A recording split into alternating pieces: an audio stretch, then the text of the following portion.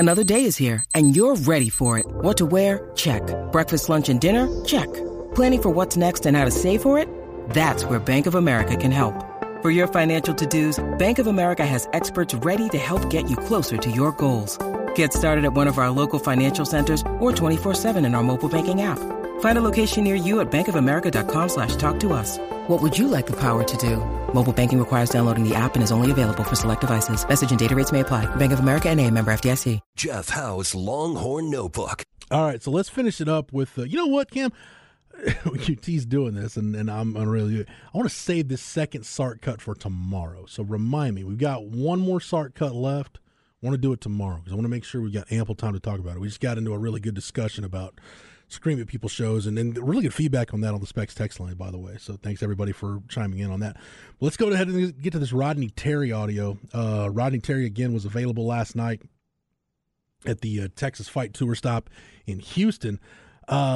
Let's go ahead and get to just start with cut two, Cam. I hadn't had a chance to ask RT about Kendall Weaver or Zarek and Yema, the two signees, because when I talked with RT in San Antonio, I didn't know those guys were official yet, whether he'd get in trouble for talking about them or not. So here's Rodney Terry, his thoughts on Kendall Weaver, the UTA transfer.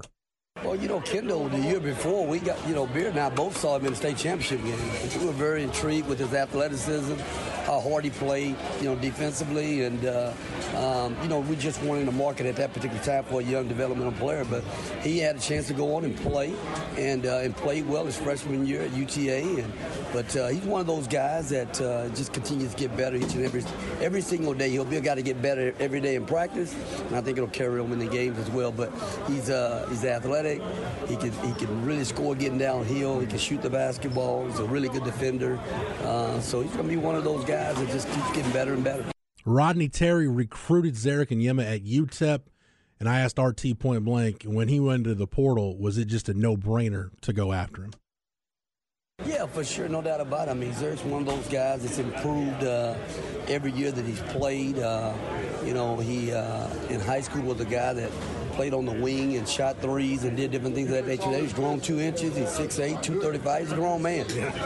So he's a guy that can run the floor like a deer and block shots at the rim and rebound the basketball.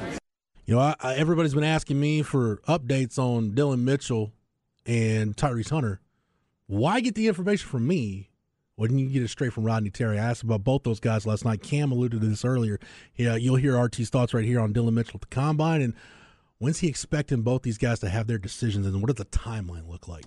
Well, I know Dylan's doing really well at the Combine right now. He's shooting the ball really well. He's put a lot of work in his shot all season long, and I think that showed yesterday. And I'm not sure what he's done to this point today, but Tyrese has had a chance to go through the process a little bit right now as well, and I think both of those guys have an opportunity to try to live out their dreams, but they know if they don't, they're able to come back and play on a really good Texas team as well. And RT did say during the pep rally portion, the Q&A portion, Lowell Galindo hosted up on the stage and where they're addressing the fans. RT basically got as close to saying it without saying it that it sounds like Tyrese Hunter is coming back, which I've said all along. That's probably what it's going to look like. So, but he's got until the end of the month to make the decision. Doesn't have to make it now. So we'll see. Just a matter of time, I think, when Tyrese Hunter does that. Cam, some guys that kind of got lost in the shuffle that are going to be back. Preston Clark is one of those walk-ons that they took as a preferred walk-on. Same for Gavin Perryman. And Alex Enamekwe, you heard RT there talking about Kendall Hunter. They weren't in the market for a developmental player. They did take Alex Enamekwe as a developmental player.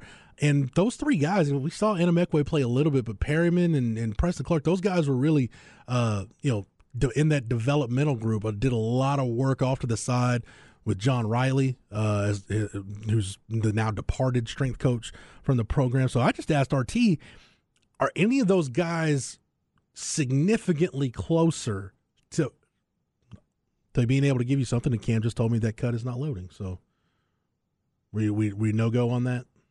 Give me like 5 seconds, Jeff. Okay, I can filibuster for a few seconds. It's interesting, though. I wouldn't completely write off the possibility of this staff maybe taking a developmental high school guy even this late in the process to add to the roster for next season. I wouldn't say there's any great chance it happens, but I'll maybe like a 5-10% chance. But I do know they kick the tires on some high school guys to see it's kind of what that landscape looks like and see if there's somebody they might be able to stash away who would be ready for the 24-25 season. But this is RT right here talking about the developmental guys that were in the program this past season, including Alex Anamekwe.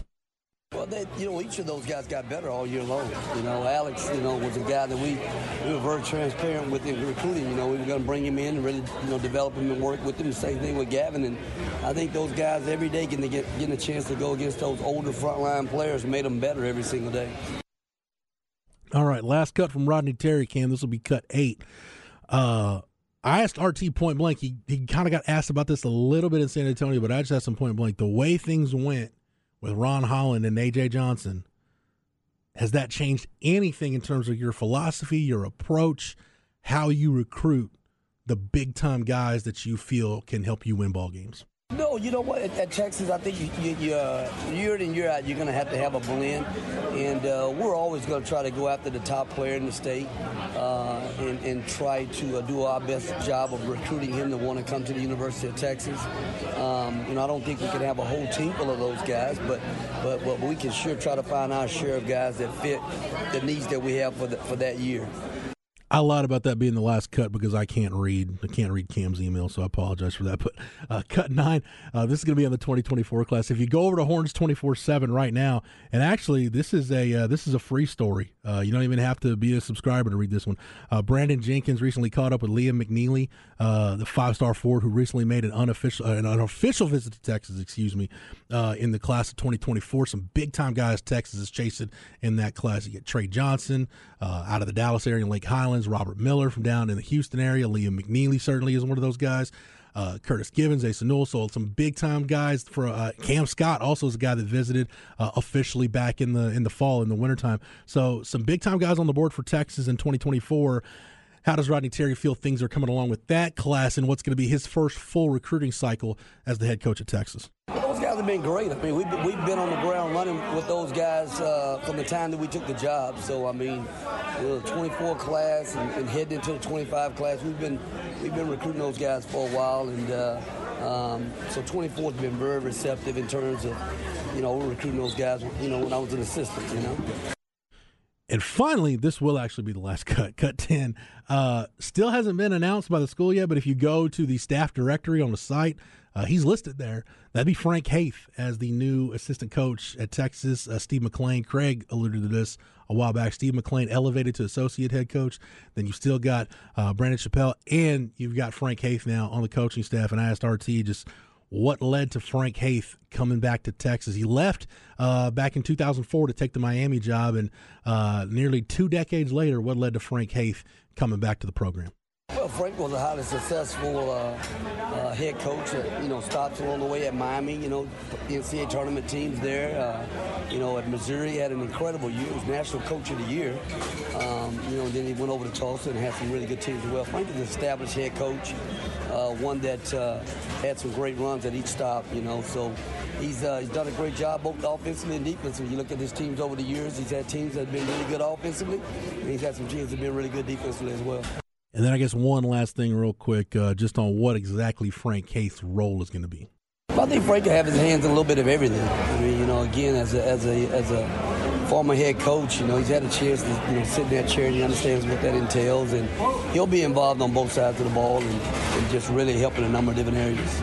Yeah, because Steve McClain is going to do a lot of the game planning, a lot of the scouting as far as the defensive end of the floor goes. And, that's where I think Rodney Terry is really going to miss Bob Donewald. Bob Donewald did a lot of that in terms of the offensive game planning. So, but Frank Haith was doing that for Penny Hardaway at Memphis, so he can certainly handle that. And Frank Haith's been a head coach. So I just think it helps to have experience on your staff, and RT certainly adds that with Frank Haith. Hell of a recruiter, also. So just keep an eye on Texas in the class of 2024. Now that Frank Haith has been able to get out on the road and get some things done as the Longhorns start chipping away, building a roster for the future.